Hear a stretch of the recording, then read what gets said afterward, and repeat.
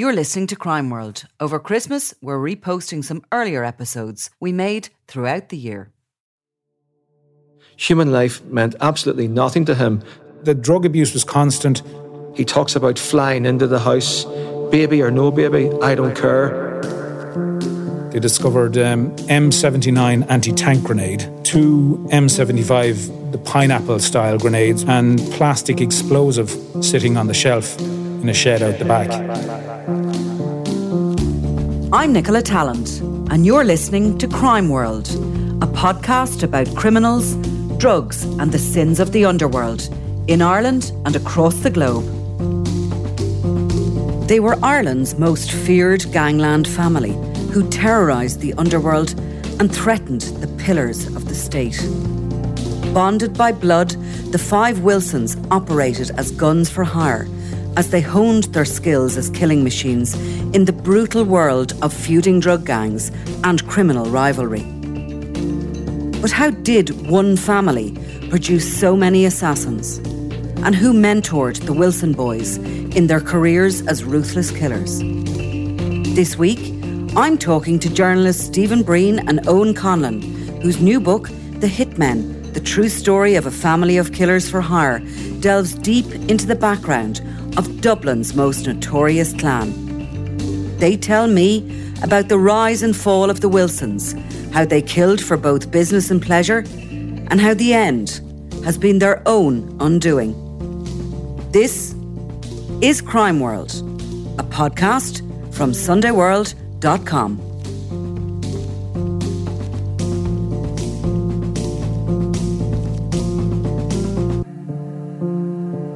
There's a tendency in, and maybe it's the same across the world, but in particular in Ireland, you find that there's a lot of family units involved in these drug gangs we're writing about. You have a lot of cousins, and, you know, when you dig deep into them, you can find that some such and such is married to somebody else's. So they're all very interlinked, and what makes the gangs, a lot of the Irish gangs, very difficult for the guards to get in on. They're not just blood ties. Yeah. They're not just trying to get in on a gang. They're trying to get their way into a family unit. But well, look at Freddie. Yes. Liam Brannigan, Liam Rowe, the Burns, all related. All related, all Daniel, cousins. his Christopher, the father. Yeah. Even you look back at the Alan Ryan, Vinnie Ryan, two brothers there. How do you break that? How do you break that? How do you get in? It's impossible. But what's really unusual, and obviously what has spurred you to write a book on these particular individuals, is to have a family of hitmen. Yes. I mean, that is... Guns for hire. That is unusual. Yeah. Surely across the globe. I mean, you'd have to go far to find this, guns for hire like them. We have been writing about the Wilsons for years, but just to introduce them, what do we know about the Wilsons, Stephen, and their background? So when you talk about the Wilsons, you have three brothers, John, Keith and Eric, and then you have their cousin, Alan, and their nephew, Luke. They're from a working class family in Ballyfermot. Alan Wilson's family live in New Street Gardens. So they are essentially a family who are from Dublin and who from a young age got involved in serious organised crime. But unlike many other families involved in serious organised crime, what is unique about the Wilson family is that they were all guns for hire, and they were all recruited by senior figures within the realms of organised crime in Ireland to commit serious forms of crime. So the three brothers, Keith, John and Eric, grew up in Ballyfermot, and Alan grew up in the city centre. Was it the mothers that were related, or...? Yes, so you have the three brothers. Their mother, Kathleen, is the sister of Alan Wilson's mother, Mary. So they were very close, even growing up. They had formed a very close relationship. And because of the close relationship between the sisters, you also had a close relationship between the three brothers and their cousin. But then the three brothers had a sister called Debbie. She passed away through drug addiction, but her son was Luke. So he was essentially a focal point of the family as well. And the three brothers, if I'm right here, Owen, had suggested that it was their commitment in life and their policy to look after their younger nephew. Right. So in a typical sort of Dublin sense, the sisters probably reared the children together nearly. So you have nearly a band of brothers between the five of them. And then Alan has a sister, Maxine, who we'll come to later. But what about their fathers? Were their fathers there as they were growing up, or were they absent?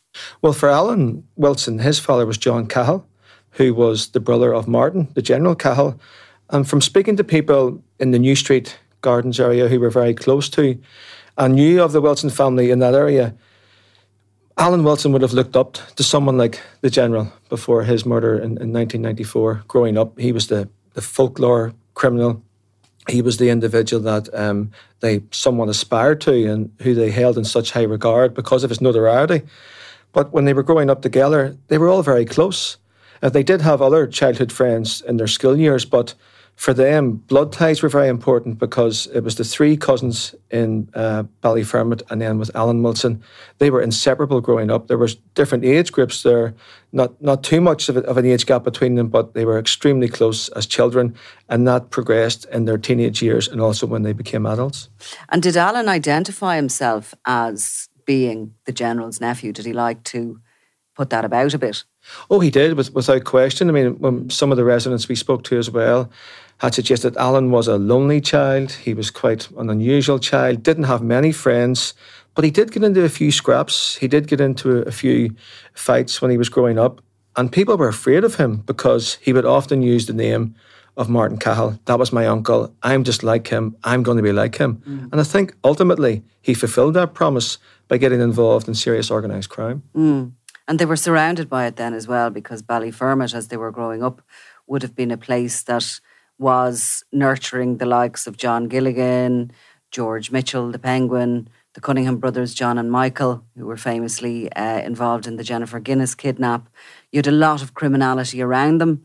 And I suppose you have these boys who are growing up without a father figure and in a home where it appears in both cases, Owen, the mothers adored the boys. Yes, and certainly in the case of the Wilsons in Ballyfermot, John, Eric and Keith, John fulfilled that father figure role when their father passed away early. And the younger brothers, Eric and Keith, very much looked up to him. Now, John, unfortunately, like many children of his generation in Ballyfermot, he went down the road of petty crime. He was only turned 17 when he was sent away for joyriding and car theft. He could have been, he was a promising boxer. He could have potentially have been a lot more, but once he started off on that path, that was pretty much it. And Garda intelligence showed that Eric and Keith really looked up to John and they sought to emulate him. So John, he was a big guy. He was about 6'2". He was well built. He had his boxing skills. So he was offering himself around as muscle, gangland muscle, and he was somebody who had a tough reputation and who they wanted to, whose footsteps they wanted to follow in. And you know, there was no shortage of that kind of work, I'm sure, in the area. If you had, you know, if you were that type, like you said, he was a boxer and he was obviously tough. You could be employed probably quicker as an enforcer in a gang there if, like, the Wilsons presumably had no completed education and no career path to follow, really. So I'm sure he soon found himself being somebody of interest to a lot of the gangs out there, a lot of the drug gangs. Who does he start working for first, John? Or well, he seemed to have offered himself around quite a bit. The first time he came to serious Garda attention was in 2001, when he was believed to have been the driver of a motorbike used as the getaway vehicle in the murder of a man called Simon Doyle in a drugs-related dispute. What was interesting about John was, while he was perceived as a hard man and was very quick to use his fists if necessary, he wasn't considered a killer. The people we spoke to said that he would be quite reluctant to shoot people. It was quite ironic that his two younger brothers then went on to surpass him quite a bit in that area.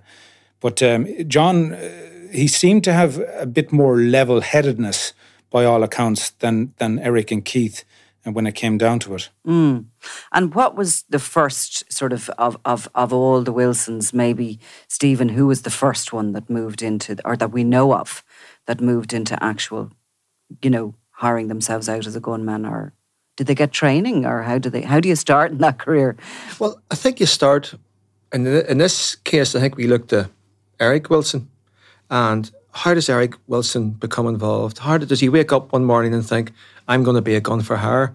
But I think before he decided to get involved in this business, he was being groomed by his brother John. So when it came to the point of him, getting involved in this, and that was the murder in 2005, you had someone who... And sorry, what age would Eric have been at that stage? Eric would have been just on the verge of his 22nd birthday at that point. Right. He was involved in selling drugs with a childhood friend of his called Martin Kenny. And as is so often the case in these situations, a row started and it got quite fractious. It seemed to have settled down. And then in May 2005, Martin Kenny was staying at his girlfriend's house, and somebody who Gardaí believed was Eric Wilson kicked in the door, went upstairs with a shotgun and shot Martin Kenny as he was getting out of bed with a round called a Brennick round, which is only used really for stopping cars, speeding cars in the US. It's a metal kind of a slug called a rad buster by American police forces. So Martin Kenny had no chance of surviving that. And you mentioned earlier on the plethora of criminals which were around Ballyfermot at that time, one of whom was Mark the guinea pig Desmond, who would have needed no introduction around Ballyfermot. He was suspected of the two brutal canal murders in Kildare in 2000, where two young men were killed, again over another drugs dispute. He had been quizzed about the rape of a 15-year-old boy. He was a thoroughly nasty character. He was related to Martin Kenny. So after Martin Kenny's murder, he and Derek D.D. O'Driscoll, who was another notorious figure around Ballyfermot, called up to Eric Wilson to have a little chat with him. And it's not quite clear how Eric Wilson talked his way out of it, but soon afterwards he disappeared down the country. And this kind of started a pattern where he, even though he was a city boy, he grew up in an urban environment, he seemed to prefer living in rural, isolated places where he would be able to store what he needed and stay off the radar of Gardaí. So he moved down to Portarlington, became involved in some trouble there, beat up a man following a pub row, or row outside of Chipper, I think it was, and then moved down to Carlow, where he again came to the attention of the Gardaí, who discovered that he'd been keeping a cache of arms in the place he was living in Killarig, down in Carlow. So he's obviously, that first murder was personal. He wasn't being paid by anyone. Yes, that was off his own bat. But as time was going on, Gardaí were receiving intelligence that he was involved in more and more serious crime. He was involved in several bookie raids down in Portarlington. He was storing these arms, and himself and Alan were hiring them out to other criminals for use. One of them subsequently was identified as being used in the murder of David Brett in 2007 down in Cork. And, the intelligence they were receiving was that he was taking more and more cocaine.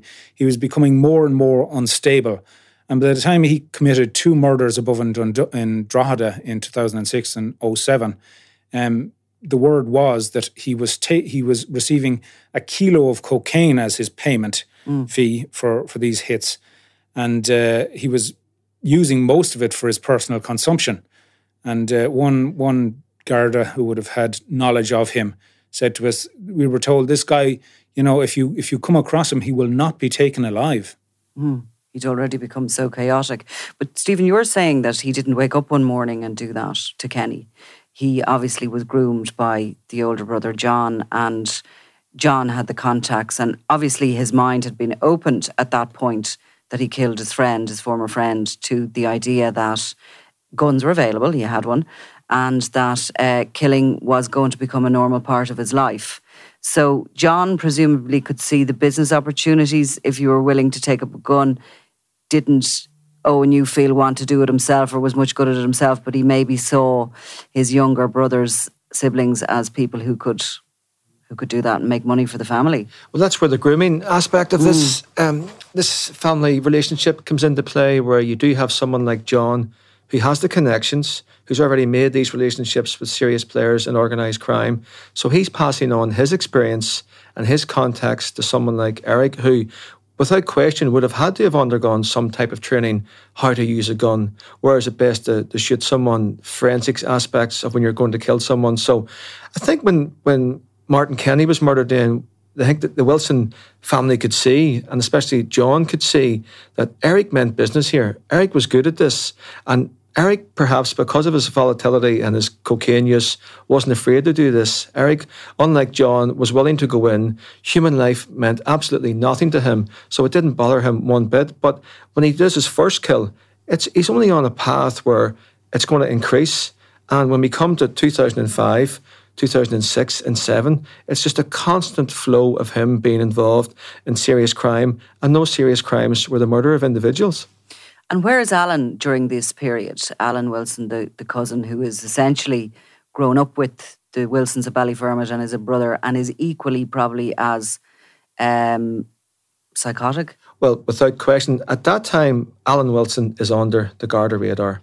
Alan Wilson only has a minor conviction for possession of a screwdriver dating back a number of years. But in the course of our research for the book and the various guards we spoke to, Alan is also present in Carlow with his sister's partner, Fergus O'Hanlon, when the weapons are there. So Alan's only close friend outside the family is Fergus O'Hanlon. Alan's main relationship is with Eric Wilson, John and Keith Wilson. But Alan is still there. So Alan is involved in organised crime. He has access to weapons. But remember, one of the Garda reports that we obtained shows that Alan was very plausible when he was stopped at a checkpoint. He was a carer for his mother, Mary. So he was under the radar. It's only in later years when Alan Wilson's pedigree in organised crime comes to the fore, and when the Gardaí identify him as a serious player in organised crime. But his association with Eric is still there. His access to weapons is still there, but it comes to fruition in 2010. And that's with the murder of Mariora Rostas. Well, in relation to the murder of Mariora Rostas, she's a young Romanian girl who came to Ireland for a better life in December 2007. She goes missing in January 2008, off the street, completely vanishes. The Gardaí at the time think, is she a victim of an arranged marriage? Is she the victim of a prostitution ring? Is it an abduction where she's gone back to Romania?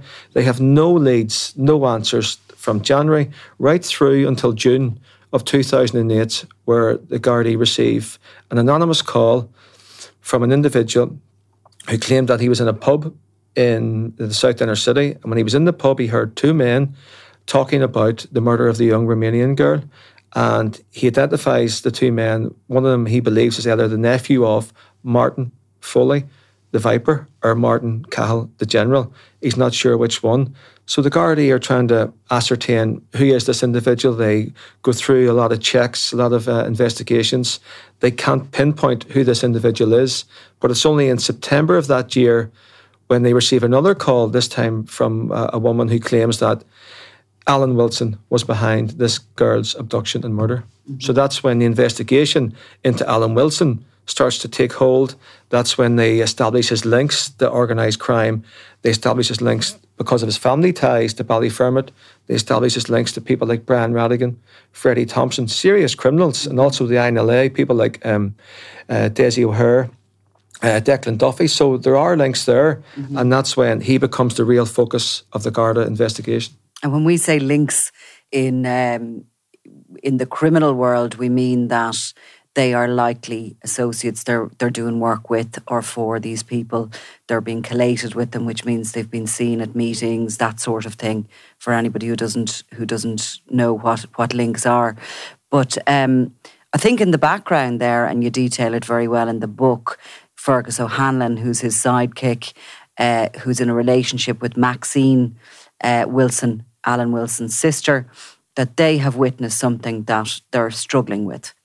Well, in terms of the Garda investigation, as you know, in 2010, 2008, the Gardaí have identified Alan Wilson. Alan Wilson and those people around him, his mother, his sister's partner, Fergus O'Hanlon, are all arrested by the Gardaí and interrogated, but they've no evidence and they're all released without charge, pending further inquiries.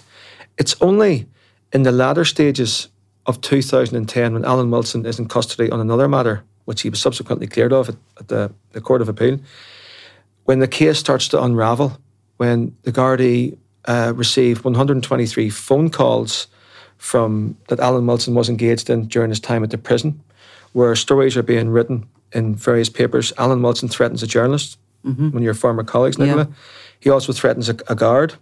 But crucially, when he's making those threats, he also threatens Fergus O'Hanlon because he's concerned that Fergus might be cooperating with the Gardaí, and he instructs individuals to go and kill Fergus. But then he reverts back to his support for Fergus when he tries to get Fergus O'Hanlon to kill the Sunday World journalist and also the guard, senior detective.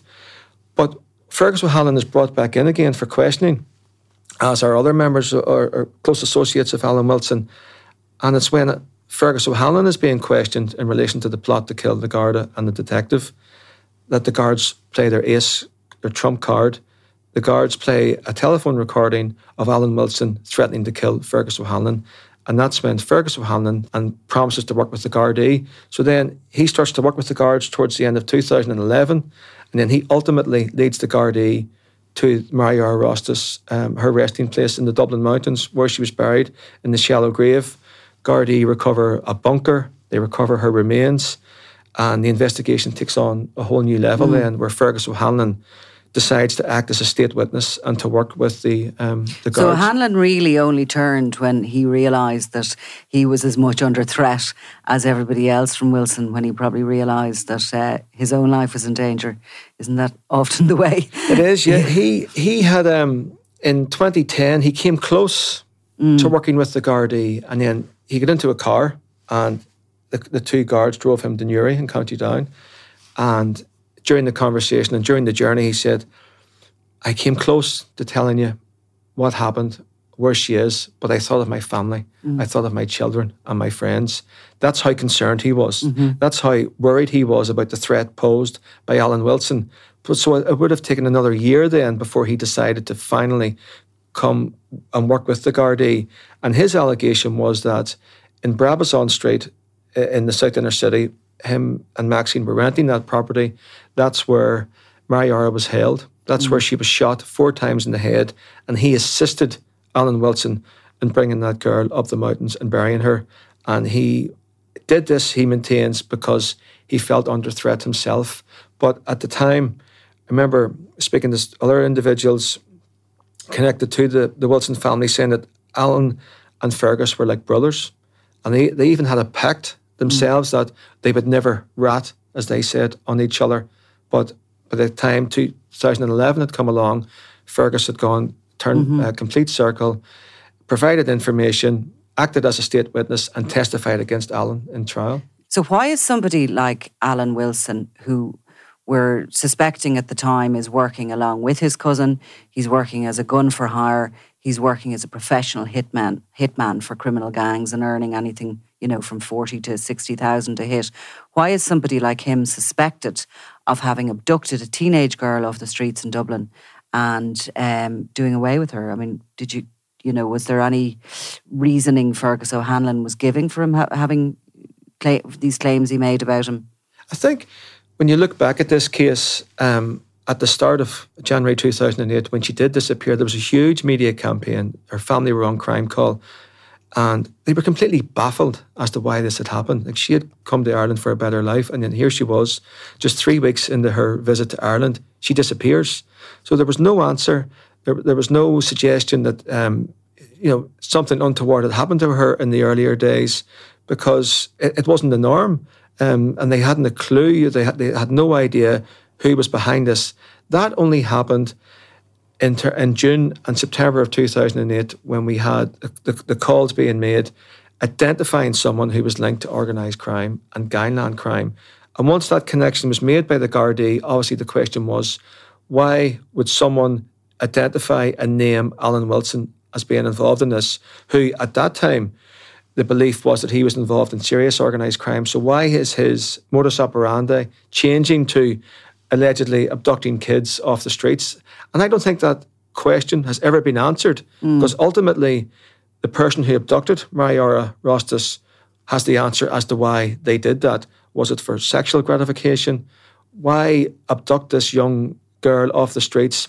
I think one train of thought is that he deliberately targeted Maria Rostas because she was Romanian.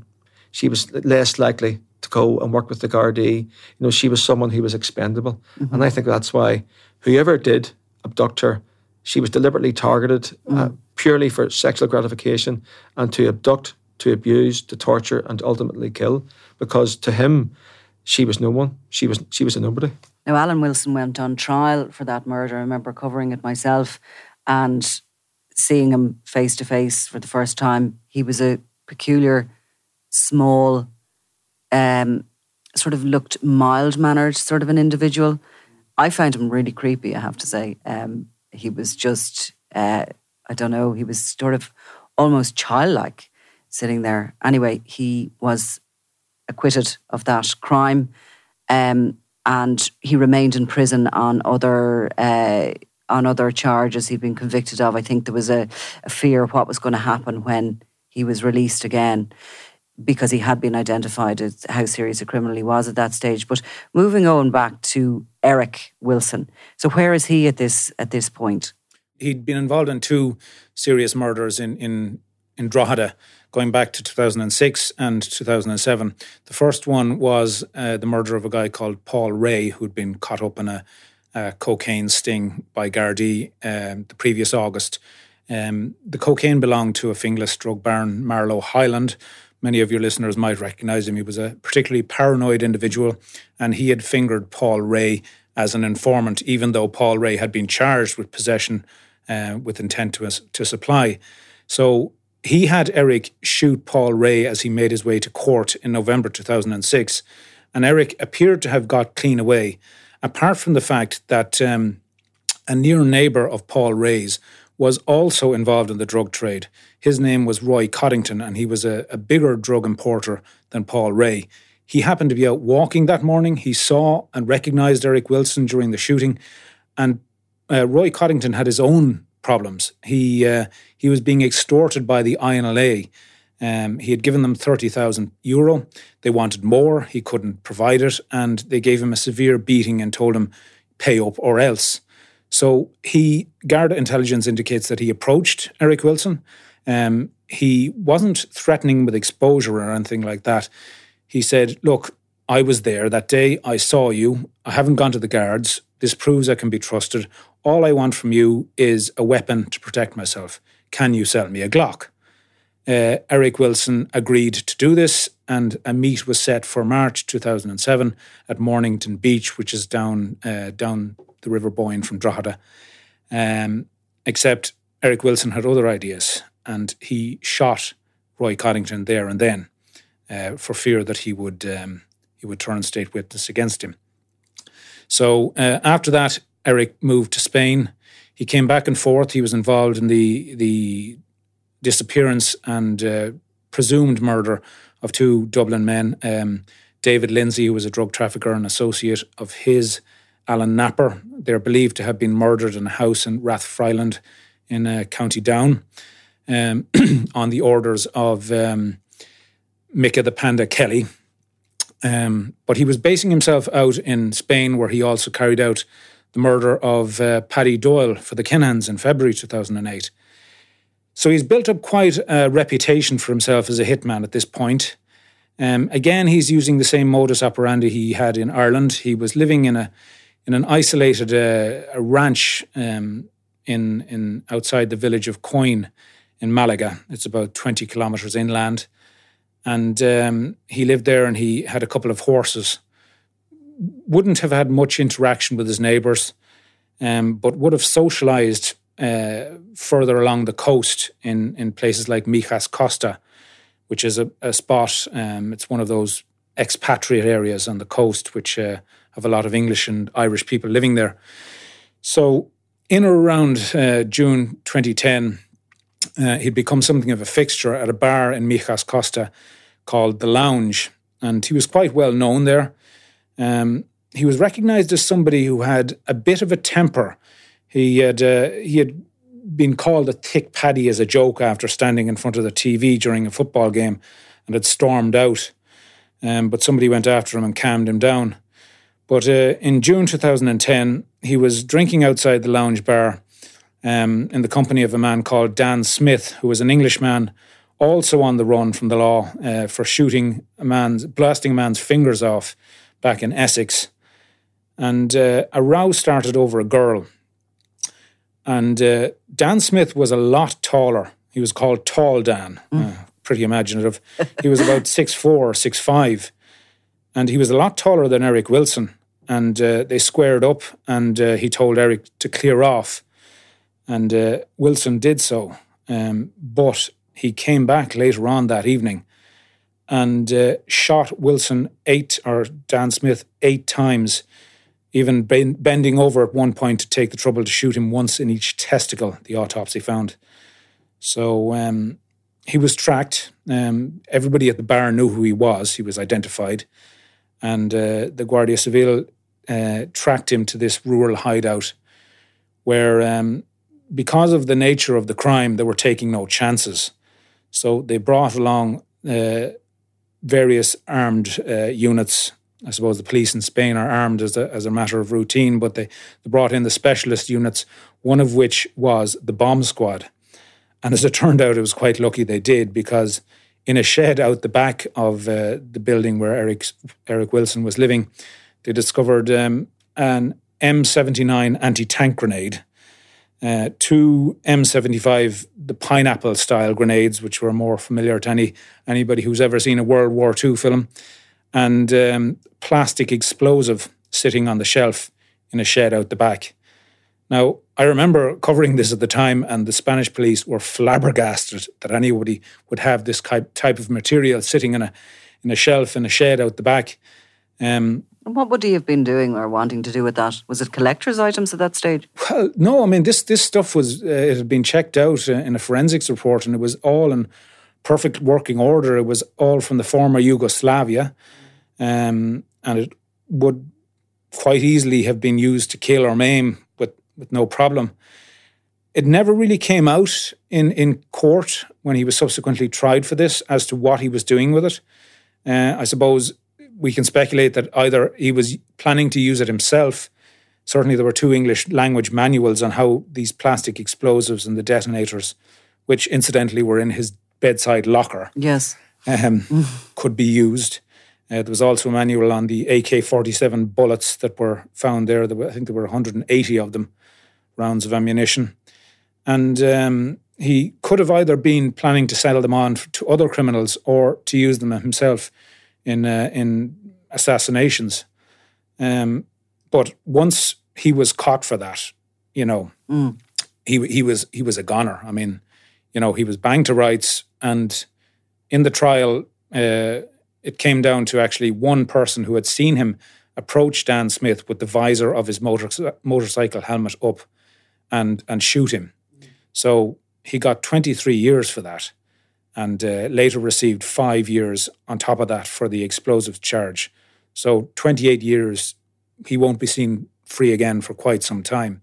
Do they serve that amount of time in Spain? It's rather different to our own system. I suppose here you do a minimum of 14 years for life. In Spain, it's a bit more opaque. There are a lot of factors taken into account, including somebody's psychological state.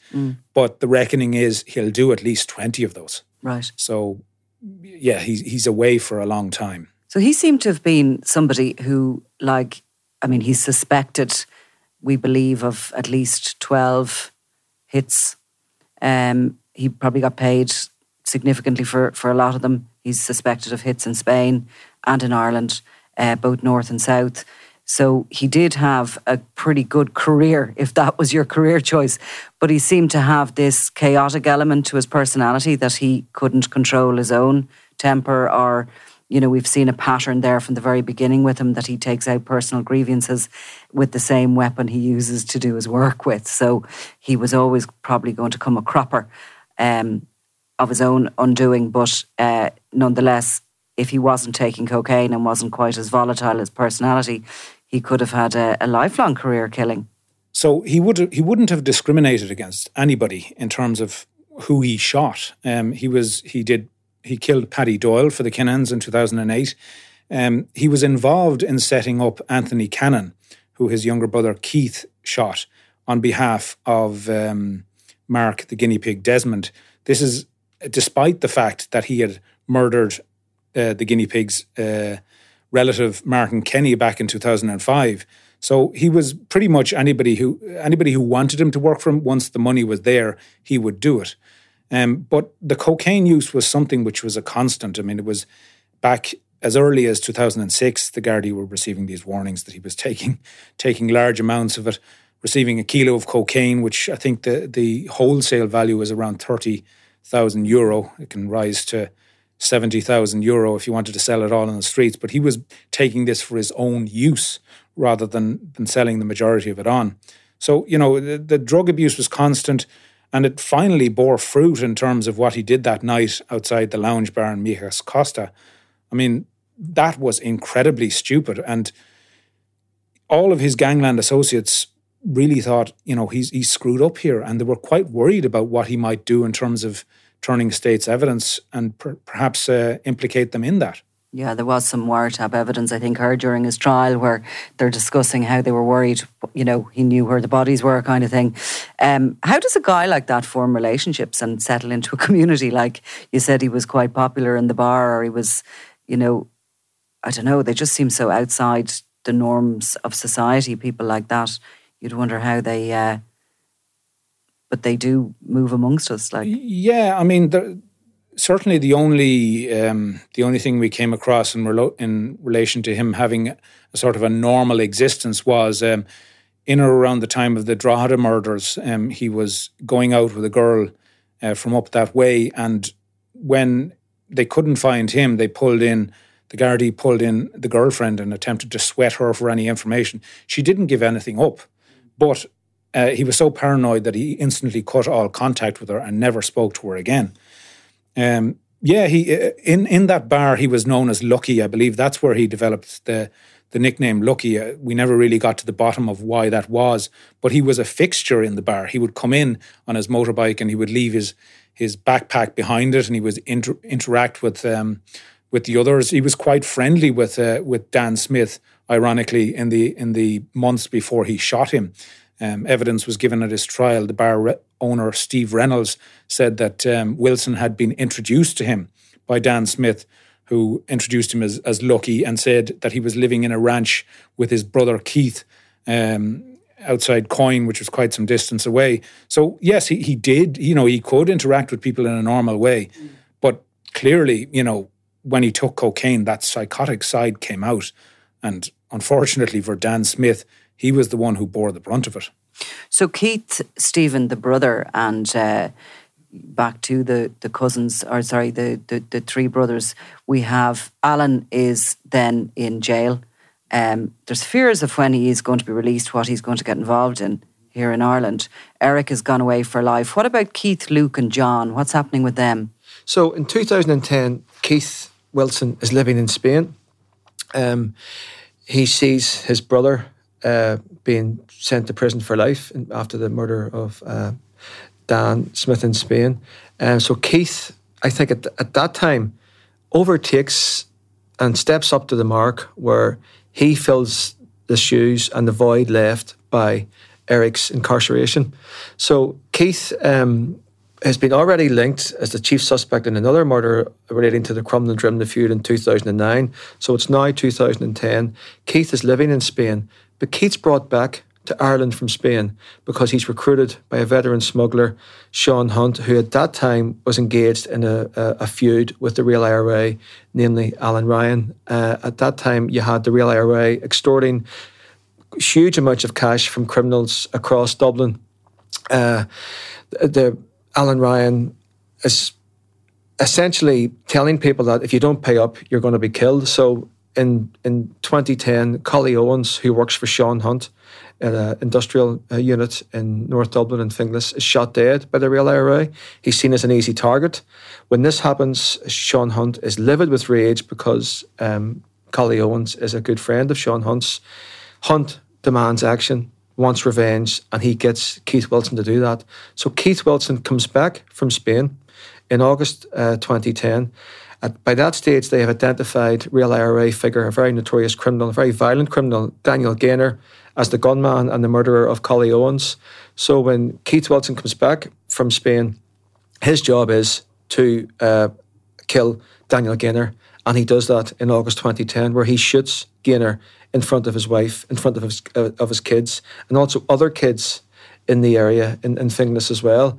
But at that time, Keith slips up also because he leaves behind his weapon, he leaves behind a hoodie, he leaves behind a mask and gloves, all containing his DNA. But following the shooting, Keith Wilson is immediately back on the plane to Spain, where he stays for a number of months. But then he makes the mistake of coming back to Ireland in November of that year. But by that stage, the Gardaí have identified him as the chief suspect. They have DNA samples obtained as well, but they need to match those DNA samples to Keith Wilson, the DNA samples recovered from the scene. And they do that by Detective Inspector at the time, Colin Fox, who sadly passed away, has the ingenious idea of obtaining DNA from Keith Wilson if he has a cigarette, because Wilson won't legitimately or hand over his own DNA or cooperate. So they clear out the yard where Keith Wilson is doing his exercises. They know he's a smoker. He has 3 cigarettes, but he also brushes his teeth when he's in custody, and he has a cup of water. So when that happens, Gardaí obtain the DNA from those items, and they match the items from the scene of the murder. And lo and behold, Keith Wilson is the next member of the Wilson family to be jailed for life for murder. And we have, at that point, John Wilson has stepped on quite a number of toes in his career, and by introducing his younger relatives as possible gun for hires, he eventually, the gun is turned on him and he dies in 2012. Yeah. Luke is the nephew that is reared in the same house after his mother has passed away. Luke is young, chaotic. You can only imagine what it would be like to grow up in a house like that, with those being the elders, each one of them, I think, has to have been an influence on him. Yeah. He didn't have much of a chance, Luke, did he? No, he didn't. And even at that time in 2010, we see the implosion of the family, where you have John still at the helm, directing their activities, still being a father figure to them. In 2010, Alan's in prison in relation to an aggravated burglary in Blanchardstown. You have Eric in jail in Spain, due to be sentenced to life. You have also Keith facing a life sentence. So who's left on the outside? John and Luke. Luke is the baby of the family. So Luke is someone, even despite his young age, he also gets involved in organised crime. And then a few years after 2010, then John loses his life. So John is shot dead because of the numerous enemies and the numerous feuds that he's been involved in over the years. So, his history, it finally caught up with him, his past. So Luke is the only one left on the outside. But then he is very lucky as well in 2013 when his best friend shoots him in the head over a drug debt.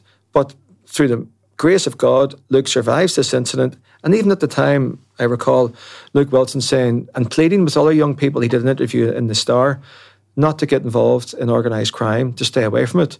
And yet, that's 2013. 4 years later, he's directly involved in the Kinahan feud. Because, of course, in 2016, when that feud broke out, there was, hitmen for hire became a precious commodity here in Dublin. And Alan is released from prison, as was feared. He immediately gets back into that game, and he and Luke are eventually arrested in the process of trying to commit a murder which has been ordered by the Kinahan cartel. Now, they're caught bang to rights, and both convicted and currently serving sentences for conspiracy to kill. I think there was some wiretap evidence heard during the course of those proceedings that gave us a real insight into what type of people they were. Absolutely. I think in 2017, when Alan Wilson successfully appeals his conviction in relation to the Blanchardstown aggravated burglary, Alan Wilson is back in the community. And the week of his release, we spoke to former Assistant Commissioner Pat Leahy, who said following his release, the Gardaí had a a meeting that week to talk about crime trends, to talk about current intelligence and what was going on. On top of that agenda was Alan Wilson's release, and a serious concern there that he would get involved in organised crime, namely the Kinahan and Hutch feud. Because of his association in the past, the people like Freddie Thompson, the Byrne family, the suspicion was that he would become involved in the feud and offer his services to the Kinahan cartel. They got their answer 3 months later when Gardaí received intelligence in September 2017 that a number of individuals, namely Alan Wilson, Liam Brannigan and Dean Howe, all South Inner City based criminals, were actively involved in targeting an individual. The Gardaí at that time, it was run by the Garda National Drugs and Organised Crime Bureau, didn't know who the target was, but they had identified certain vehicles which they believed the gang were going to use to commit numerous murders. They then went to the courts, they outlined their concerns to the courts, and they were giving warrants to place listening devices in the vehicles that they had identified that Wilson and his colleagues would be using. So over the course of September, October, November, the Gardaí launched this huge surveillance operation. And I think it gave an extraordinary insight because they were able to gain first-hand accounts and details and knowledge of how the gang were operating, what their method of thinking was, their rationale and what they were doing, and they could see how they were intricately planning the murder. On one occasion, they went back to the scene of the target where they had identified. They went back there because Alan Wilson had thought he had placed his hands on a fence, so they wanted to clear it of any DNA.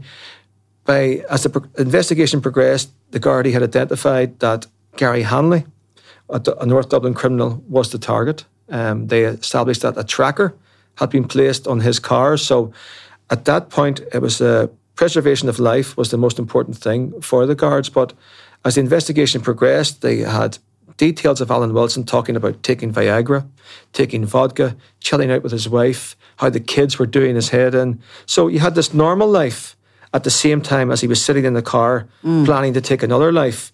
I think the transcripts also indicate and show how he talked about how he'd been in pubs in the past where he'd gone in to shoot people in the past. And on this occasion, he said he was going to fly up the stairs with a machine gun, pointed at the two of them and opened fire. So that that knowledge that the guards had showed the intent that him and his co-conspirators had in relation to this enterprise. But as the investigation went on, it was only in November 2007 when Luke Wilson, Alan's cousin, got involved in this enterprise. He was new to the party. But for him, again, a young man who had spoken in the past about not getting involved in organised crime, he actively is taking cocaine at 6 o'clock in the morning when he's out stalking his victim. He talks about flying into the house, baby or no baby, I don't care.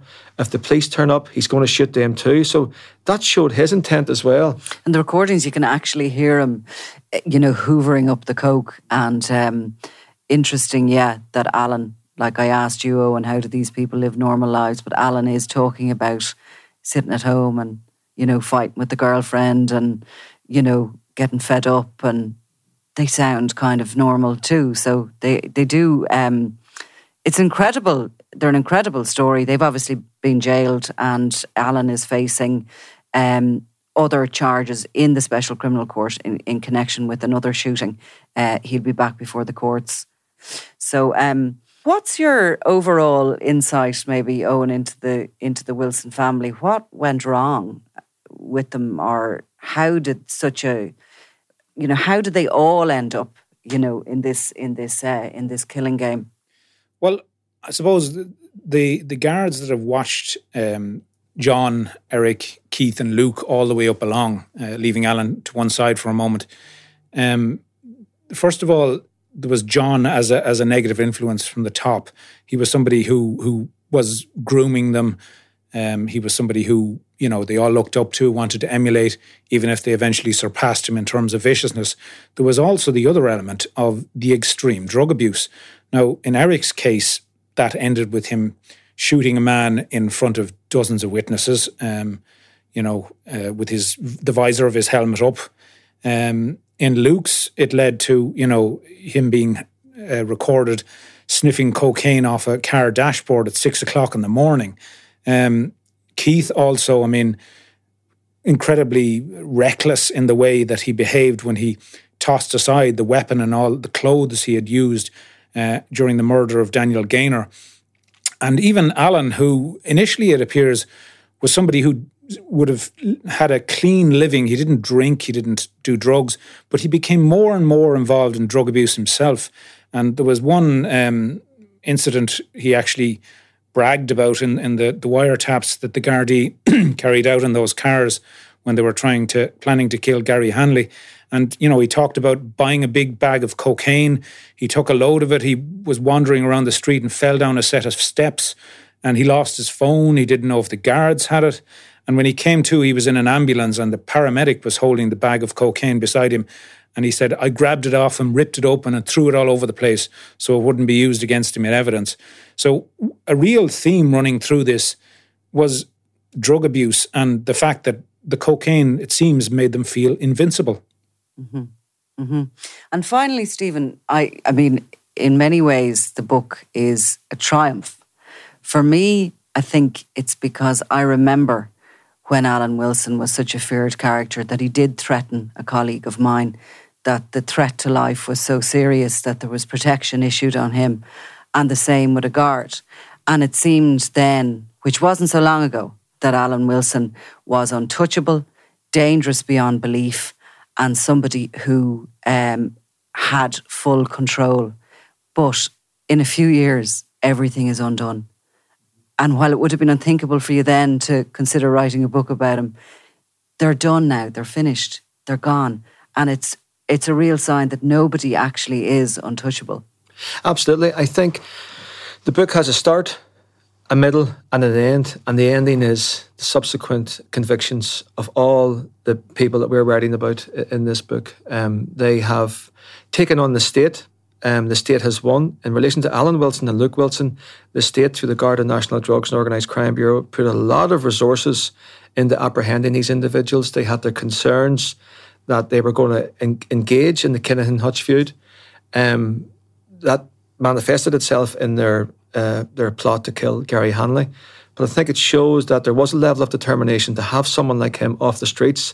And I think also if you go back to 2010, 2011, there was a real circle of fear and a culture of fear around Alan Wilson, especially from someone we interviewed in the book, Herbert Kilcline. He was someone who had the emergency response unit come to his house when a plot was uncovered to kill him. But he's now speaking out, and his view is that he thinks Alan Wilson is finished. Because he's been in prison for so long, he doesn't have the same influence that he once had. There are other younger criminals out there willing to take his place. Even Alan Wilson, when he was jailed over the Gary Hanley plot, he said, and he told the court publicly, that he regretted getting involved in this. So I think his involvement in organised crime is now at an end. I think when he comes out of prison, Ireland won't be the same, Dublin won't be the same. There will be different trends, different gangs. So he won't have the same influence. So it is a success story from a law enforcement point of view, because these individuals who were extremely dangerous, who showed no compassion or who had no regard for human life, are all now behind bars. For all our sakes, it's a very positive development. The tide eventually turns on everyone, I think. But Owen Connon and Stephen Breen, thank you very much. Thank you, Nicola. Thank you.